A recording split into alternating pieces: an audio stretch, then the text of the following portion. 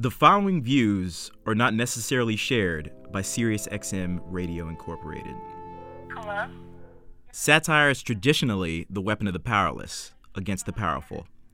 The words of the late Molly Ivins. This is David Ross. On January 23rd of year 2012, I heard the earth sobbing. May we have a moment of silence for love gone dry. One of the most puzzling yet inspiring interracial marriages to exist in history is over. It was affirmative action and then some, a classic tale of Beauty and the Beast. Seal managed to marry Heidi Klum without having a Kobe Bryant jump shot, and not once did Heidi cry rape. I certainly think that makes you worthy of an NAACP Image Award. I'm just thankful that they didn't announce their separation in the month of February, which may have destroyed the black community. I know several black men may have wept. Black women, not so much. In a statement released by the couple that had been together for 8 years, they said that they simply grew apart. Of course, this comes as a shocker since the public sincerely thought that this duo, who renewed their wedding vows each year, were actually in love. Heidi is even on the March cover of the InStyle UK magazine. In an interview clearly conducted before the split, referring to her relationship with Seal, she said, "I don't know why we work, my husband and I. We just do. We are black and white, yin and yang. To me, his beautiful face, great body, amazing heart, voice, his ability to be a loving, caring person and father. What can I say?" There are beliefs that the marriage perished due to the lack of compatibility in their individual successes. Forbes projects that she's worth over $50 million, and he's worth only 10. Aw, shit. My man Seal's got some empty pockets. I keep forgetting that there are various degrees of being very rich.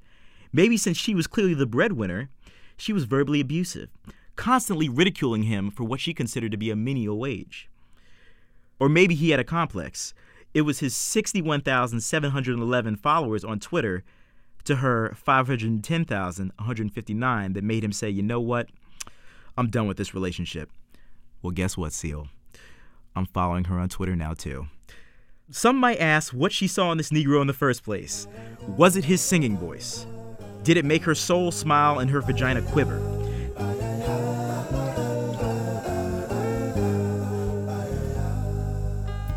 There is so much a man can tell me. To this day, when I hear "Kiss from a Rose," my knees turn weak and I get moist. My power, my pleasure, my pain. Seal's last pivotal album, Soul, was released in 2008.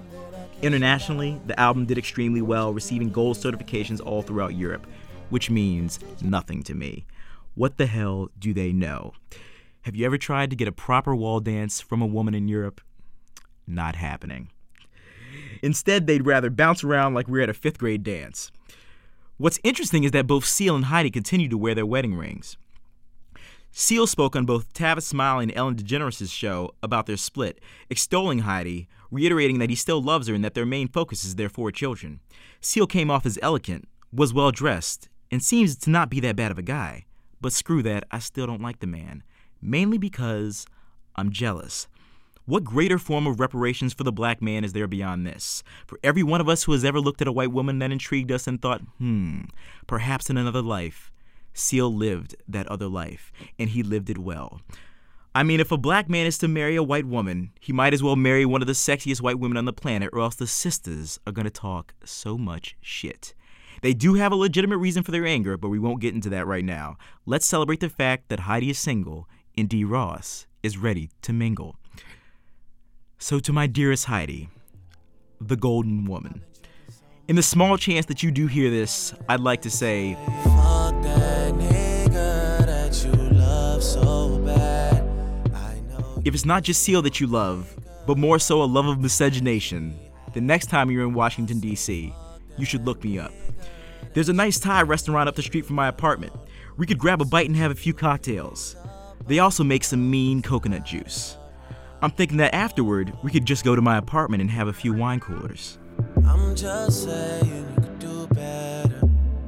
And if you're lucky, and I mean if you're lucky, I'll introduce you to my air mattress. This is David Ross.